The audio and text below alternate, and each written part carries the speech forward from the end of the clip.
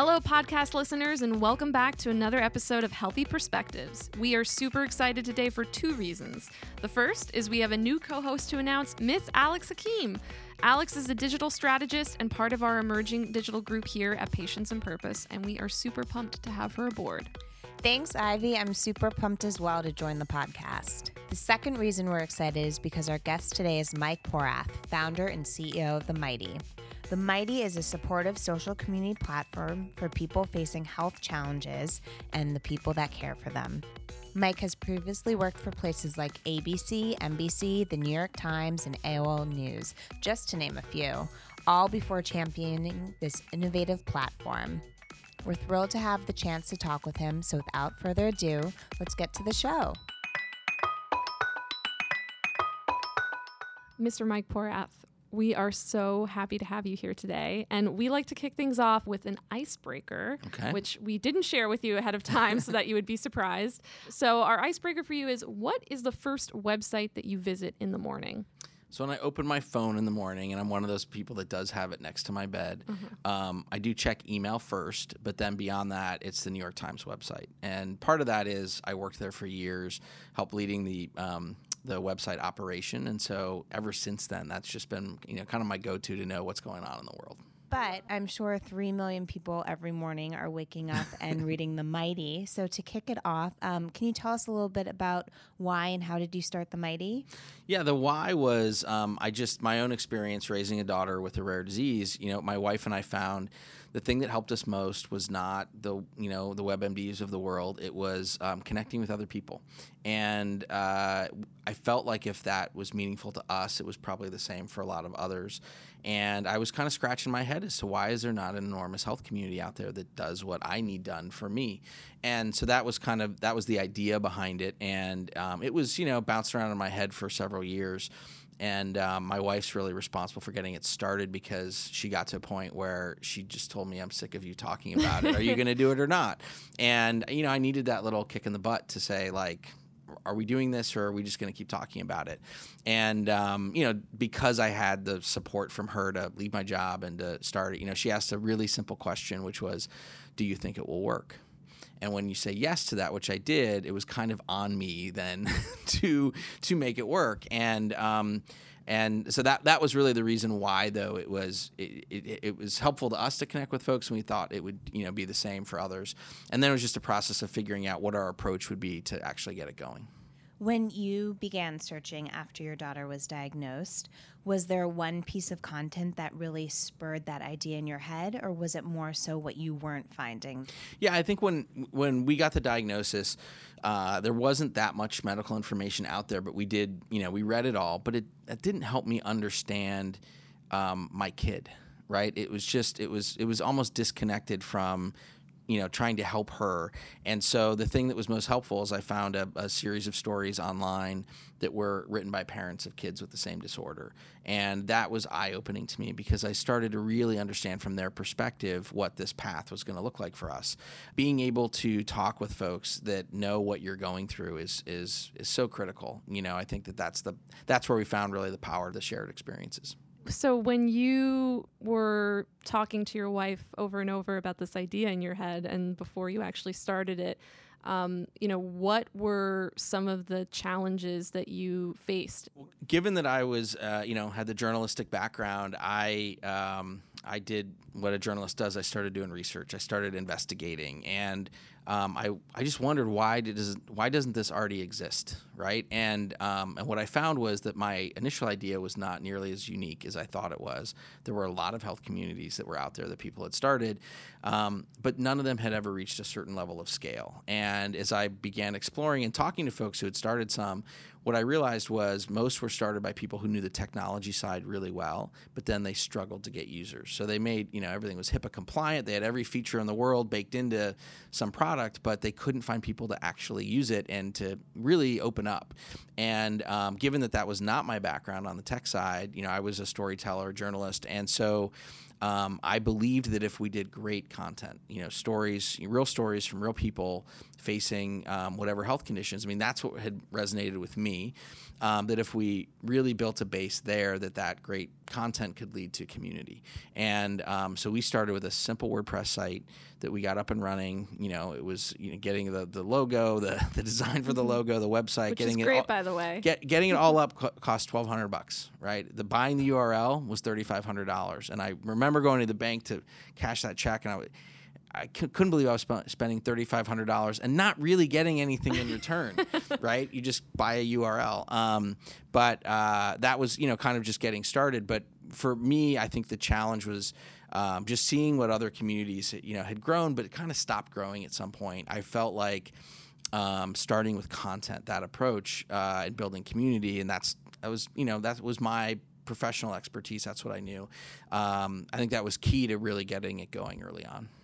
And I think you definitely, from your background, you obviously know the value of a good story, and that can change lives, through working at the New York Times, ABC, MSNBC, a million different places. Like you know that content is king. That's such a smart strategy. What was the first story that you posted on The Mighty, and how did that help you recruit more contributors? So the first story was actually my own. The second story was I had hired a woman from Huffington Post to get it started, and she posted a story about why she joined The Mighty. And it was so good when she, sent it to me that it was going to be posted.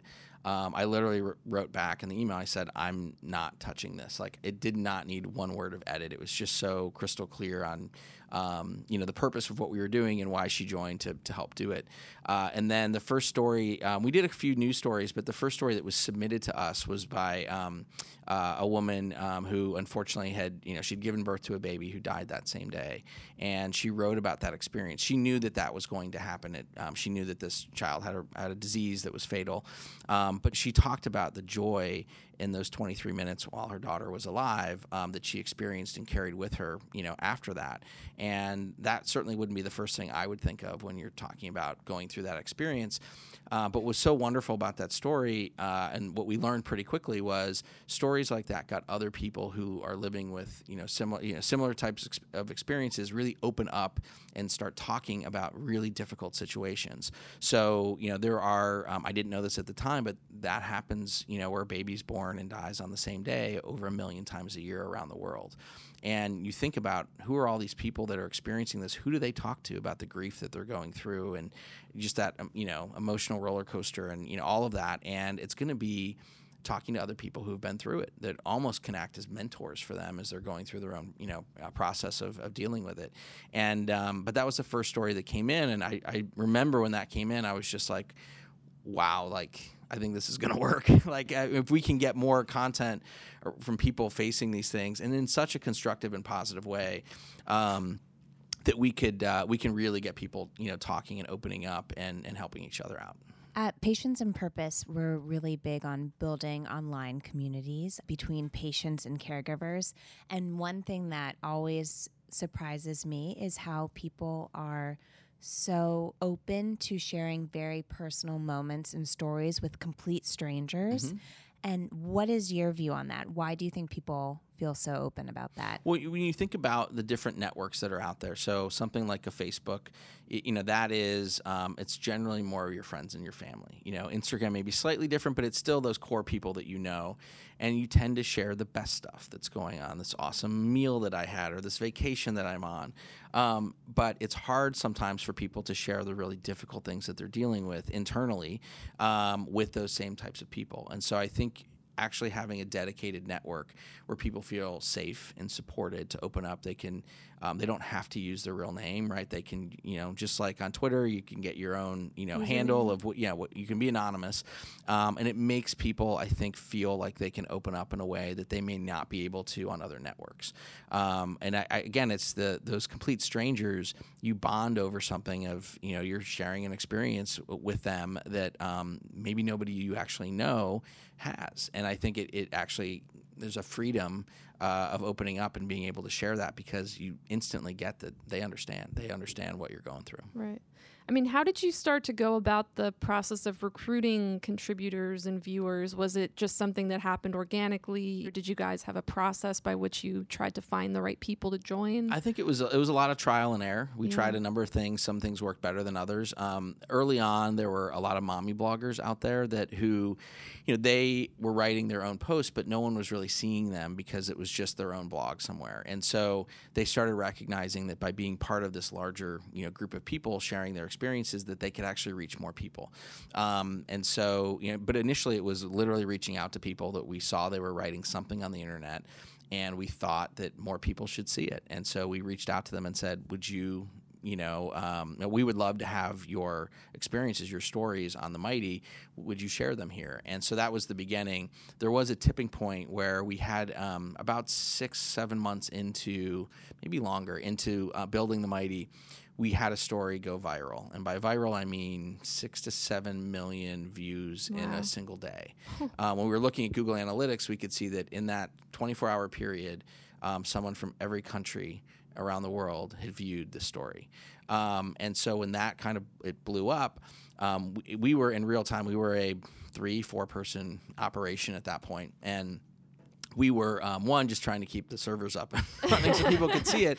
But we started testing. We said, what an opportunity we have to get more people to share right now. And so at the bottom of the story, we kept changing the line of text that would say, please share your story, or those types of things. And what we realized that day, because we kept changing it like every half an hour and we would see how many people are clicking on it, was we needed to be more specific about what you should do. So in that moment, it happened to be like a week or two before Thanksgiving. And so when we put messaging on there that said, please submit a thank you letter to someone who's helped you on your health journey. And rather than just saying share your story, which could mean a lot of different things to people, it was so specific that everyone gets what a thank you letter is. And everyone could think of somebody in their life that helped them in some way. And so about 10 times the number of submissions came in when we changed the phrase to that. And that just taught us, it was a great learning moment for us, that we needed to be more specific in terms of asking people what to submit that would, again, be helpful and meaningful to others. And so, again, we got better at it over time, but there was that moment that really was a teaching moment for us. And thank you letters actually, I believe, became a thing for you in another way, right? Like you guys did something kind of unique and innovative for a company in a digital space almost. Is that right? I mean, it's, we tried to really think hard about, how do we express our appreciation to someone who shared their story with us?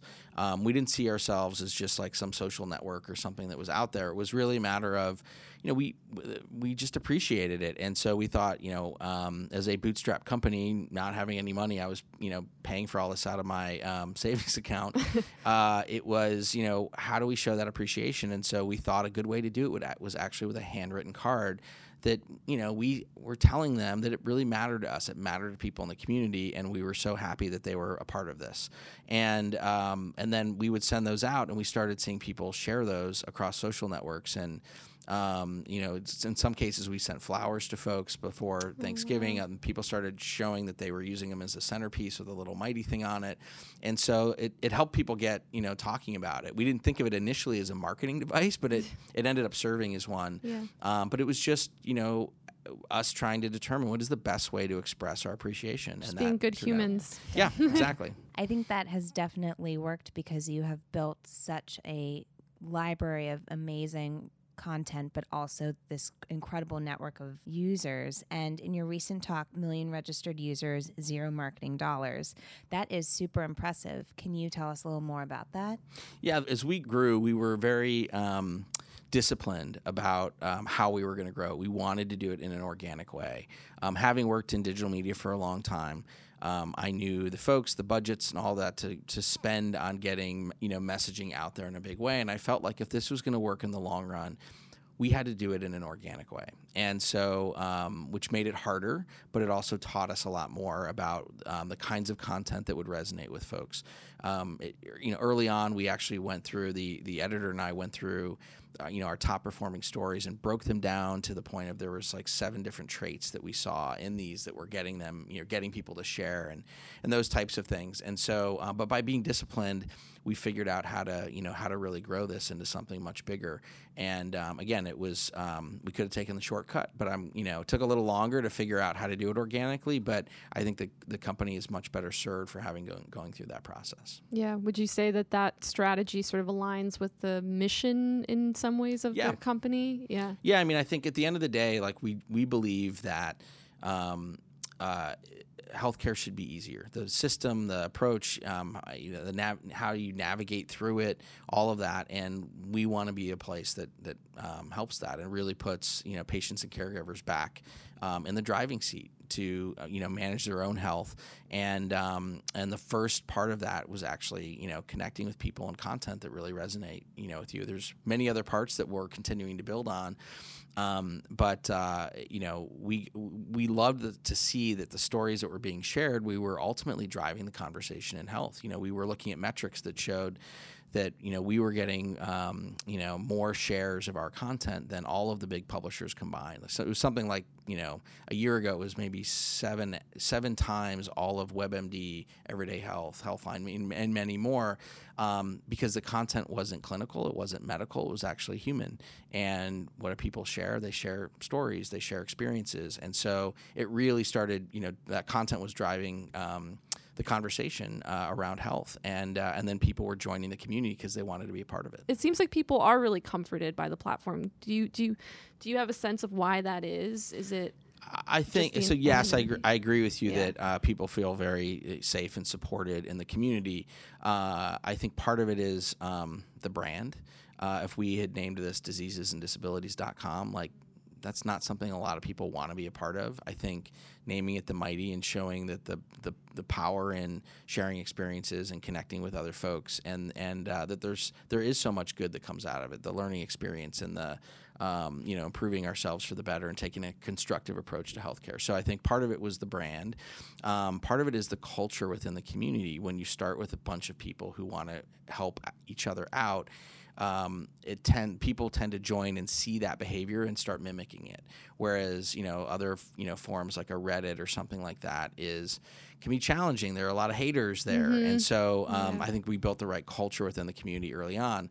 Then when we actually launched the community side of what we were doing with 24/7 moderation, and so both on the technology side and on the kind of actually having humans there. So we have a team of people who in real time are able to see what's being posted and making sure that this fits the community, that no one's attacking someone, all of that. And then there's blacklisted keywords that get posted, which community members can also flag something and saying, hey, I don't really think this is appropriate. And so the fact that we focused on moderation early on, I think really helped us in terms of setting the right culture within the community. Yeah. So you had to grow from, I think you said you started with 3 or 4 people to a lot more people. How many people are working for the we have Mighty over now? 40 people at the company now. Yeah. We have offices in Los Angeles where I live, and then in New York as well, where we are now. Yeah. And then there's a number of people that work remotely, within the companies. One of the things that I think I'm most proud of in terms of what we've done is surrounded the company with the right people, and that starts with the employees. Most of the employees came out of the community. So our disability editor has cerebral palsy. Our community manager has spina bifida. Our rare disease editor was the first person in the world to get gene therapy. And I could go on and on and on with the folks, and not just on the editorial side, but on the engineering side. And I think the company drew people to it who wanted to be a part of it, who wanted to spend their time and effort and their talents working on something that they found meaning in. And so that's really helped us in terms of recruiting great people. And we've had to figure out the right way to do it in terms of there are some people that aren't going to move to New York or LA, but could still be awesome people that we want to have on the team. And so, figuring out a way to manage the company, knowing that a number of these folks are going to live wherever they live now. They may not be able to travel outside their home much and things like that. But I'm proud of the fact that we've brought in a lot of employees that way. It seems like your mission for the Mighty is also reflected in the way you run the company itself, which is really impressive. And you've kind of grown from establishing this great online community to also being an incredible source of data that is really useful not only in the medical field, but also from a brand perspective. Can you talk a little bit about this process and what the future holds for the Mighty's data pool? Yeah, when we got started, I honestly didn't know what we were building. I mean, I had a vision of what we wanted to, but I didn't see it initially how valuable it would be to have, we're building one of the largest databases of how people actually experience health. And of course, we want to be great stewards of any of this information that we're collecting. And, we don't sell any personal information or anything like that. But if you look across, let's say, 15,000 posts written about living with bipolar disorder, and you scrape away all of the profile information and really just look at the text, right, and understand where people were at and what their experiences are running machine learning and things like that across all of those posts. There's a tremendous amount that we can learn about how people actually experience this. So I think that that's valuable to folks in healthcare in a lot of different ways. Initially, the folks that we started working with most were academic researchers. So we've worked with researchers at Harvard, and we have projects at Howard University, Maryland. We're talking with Stanford that recognize that we have something really unique here, and that people have opened up and been very vulnerable about sharing what they're going through. And so that qualitative data is incredibly valuable in healthcare, and we're I think just tapping into a little bit of it right now.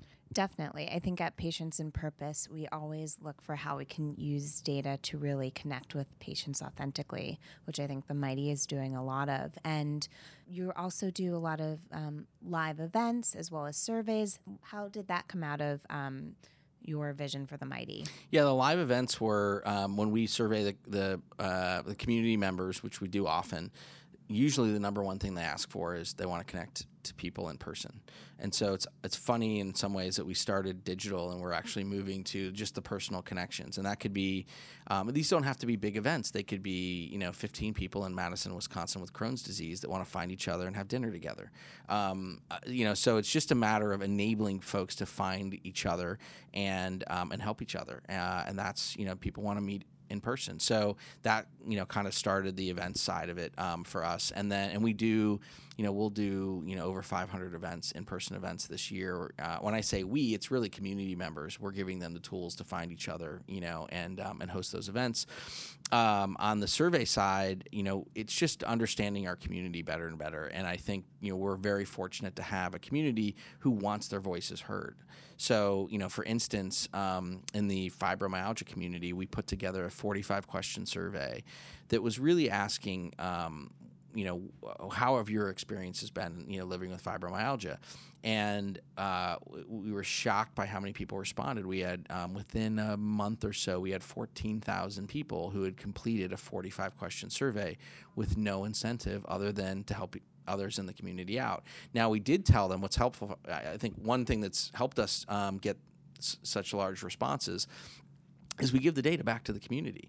We say, if you submit this, and you fill out the survey, like we're going to produce all the information and we're giving it back to you. And so you're going to learn how all these other people are experiencing this as well. And I think that's motivation for folks because they want to see how others experience things. What piece of data do you think made the biggest effect on a community? The data on the community. Well, I'd say the research project we did with Harvard, which was really looking at suicide ideation. So they were really fascinated with how open people were sharing about having suicidal thoughts. And their theory was that was helping folks, but they also said it's possible that it's hurting them. They wanted to study it. And we said we would love to know what's happening here and what we can do to improve it. And so we did about a 6-7 month research project with them. And lo and behold, it came out very significantly that we were helping people. We were reducing suicide ideation from those who were, experiencing suicidal thoughts. And so I think, that has helped inform us, not just within that community, but in others, ways that we can structure the kind of questions and kind of work within the communities to get positive health outcomes. And so we're actually doing a much larger study with Harvard now. It's kind of like, they looked at this as great, but this is the tip of the iceberg. We can go much deeper in all of this. So the academic institutions that we work with have really helped us us think through how to create positive outcomes for folks who are part of the community. Wow. So I think one of the things that, we've obviously been talking about this whole time is just obviously community, people driving the community that are part of it. I could see the word brand almost being maybe a dirty word in that context, right? Like, that they could be seen as, the big pharma or the anti-community kind of messaging. But I feel like there's got to be a lot of opportunity, or there hopefully is a lot of opportunity for brands to use something like this community to realize how they can actually better communicate and better serve their patients. Like that would be the best kind of outcome and possibility. Do you have a POV on how brands could be not a dirty word and could like authentically communicate with their audiences in a way that uses the Mighty?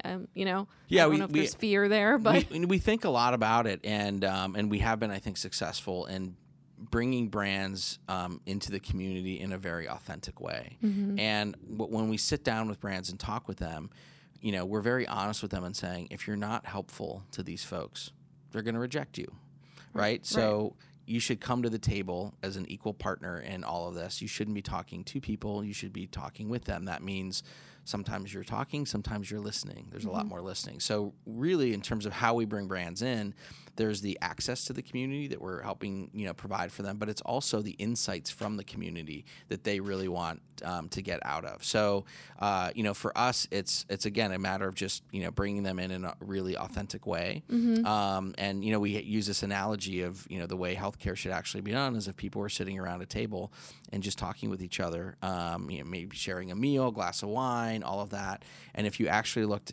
thought of that in terms of instead of like a brand and a patient, and really looked at two people, maybe one that was developing a treatment that could be helpful to the other person who is dealing with something. Wow, that's a powerful conversation that pretty much anyone would sign up for. Right. That's the conversations we want to have between a brand and a patient or a caregiver. Kind of stripping away the titles and making it as human as possible. Person to person. Yes, and that's the approach that we take, and I think we've been very successful because most of the brands we've worked with have come back and wanted to do a lot more with us. I think that's an awesome way to look at it. It's like you're almost creating this like virtual posse of like who you're working with and how you can pick the best parts of each person's job in order to create a really strong, captivating mission, but also like connection with your patients, but also your customers. Yeah. Yeah, no, absolutely. Maybe we should call it the Mighty Posse now. I like that. You could steal that from Alex. But speaking of names, how did you come up with the name The Mighty?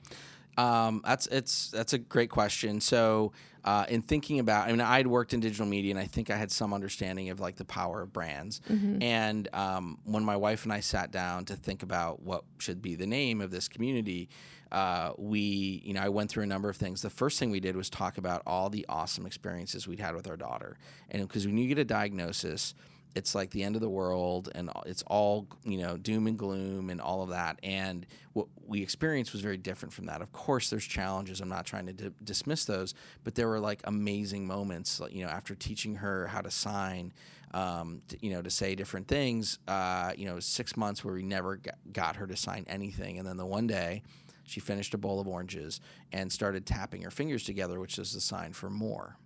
And my wife and I practically tackled each other, running back to the kitchen to grab an orange and peel it and give it back to her. And so when we thought about, all these awesome experiences that we had, that we had just experienced as parents, we started listing them all down, and we came up with like 30 different words we were using. And then we bucketed those under 3 that kind of were the dominant ones, which were strength, joy, and courage. And then we tried to think of a word that brought together strength, joy, and courage, and that was Mighty. And then I was, looking on GoDaddy.com to see what's a URL with Mighty in it. Mighty.com was like $750,000. That wasn't going to work. Yep. And then I saw The Mighty was available, and that looked great. And I thought, this one could work. And so literally, put it in, auction, try to get it, and we were able to get it. But that was the idea. But it's also, we had to come up with a name that was aspirational. We didn't want a literal name. I wanted something that people wanted to be really a part of. And we did think about growing this into something where we wanted to bring folks from all around the healthcare universe into it. And it had to be a brand that's not misspelled. We didn't want a .net. We wanted something that was real, that folks could look at this and say, this is a brand that a Johnson & Johnson would want to align with, right? Yeah. That we could really get some big partners in here. And so, that we put a lot of thought into naming the community something that folks would want to be a part of. It's super empowering. Every time you even just say the mighty, it kind of gives you I don't know, it just makes me want to clench my fist and be yeah, the mighty, Yes. people who can do it, people who can do things and accomplish things together. So good job with that name. And Thank you. Congrats to GoDaddy for having it be available. Yes. How has the community supported you personally? In terms of how the community has helped me, I've found people that have stories and have experiences that have changed my viewpoint of how to parent my daughter. And not just her, but the siblings. There's a lot of, yes, my daughter has a rare disease, but it really impacts the entire family in all sorts of different ways. And being able to connect with folks in the community who have, felt similar things and have gone through things where maybe their other kids aren't getting the attention they deserve, and just being able to talk with them has been critical. There's one story that I've shared before, that Carrie Magro, an autism advocate who is autistic, a young adult who's gone on to do amazing things. He has a PhD, leads a nonprofit organization. All the film studios actually use him to be a consultant to make sure that they're getting things right when they have an autism, character in their films. And he's written over 100 stories on the Mighty, but one of them in particular was about what he would say. He was nonverbal until he was 6 or 7 years old, and it was about what he would say to his parents back then if he was actually verbal. And it was just a letter of appreciation for how hard they were working on his behalf, to fighting for him and just helping him in all the ways that they did. He wasn't able to verbalize that when he was that age. And that really spoke to me, because I had a daughter who was not verbal at the time, who, I was trying to work with, and to know that she may have had that inside of her the way he did, of how much she may be appreciating this, but she may not be able to show me. That was the motivation that, it just kept me going through all the hard moments. And so I thought of his story literally every day when I sit down. I put my phone away at night so I could spend time with her before bed and all that. And that was really Carrie just talking to me. He didn't know this at the time, but it was just his words in my head about, Mike, you should be fighting for your daughter, and you should put the time in, and, all of that. And that was just one story, one person that made an enormous difference on me. And what would you say is that next milestone? What's on the horizon for the Mighty as a platform? And so I think that it's really about turning. So we have an app that is where most of the conversations are actually happening. Generally speaking, the web is more for people use it more for consumption, reading the content or watching the videos. The app is something where the majority of actually conversations between folks are happening. And so I think to get more people to, participate, really growing that out and leveraging video and making it as human as possible. The more we can make it human, I think the more it's going to grow, because that's how people want to, they want to interact with another person in as human a way as possible. So I think growing the app into something that a lot more folks can actually not just consume content, but really participate in the conversations will help, get us to a whole new level. Do you have 3 quick tips for brands on how they can make content more human? Good question. 3 quick tips. So one is use humans in the content. Have it written by a human, not maybe someone from your own team. I think that would be a starting point. It's just that's what's going to relate to folks in a much more powerful way, hearing from someone else that is dealing with other those circumstances. I think that it's also there's a tendency to sugarcoat a lot of things, and health is hard, and it's okay to talk about the real challenges and be honest with the situations people are facing, while at the same time you want to add levity to it as well. So it's not not everything has to be totally inspirational. The inspiration can come from the honesty of what folks are actually dealing with, and then I guess there's the positivity or constructive approach to how they're handling it. So that would it would just be a matter of let's be honest. Be honest in the content. So that's 2 out of 3. The third one would be they should work with the Mighty because they'll get it in front of the people. It'll actually be helpful. I think that's tip number 3. That's the perfect way to close us out. Mike, thank you so much for joining us today. It has been an absolute enlightening talk with you. And I think my biggest takeaway is that everybody, regardless of what's going on with them, could benefit from taking a look at what's going on in the Mighty. Thank you very much for having me. Yeah. Thank you.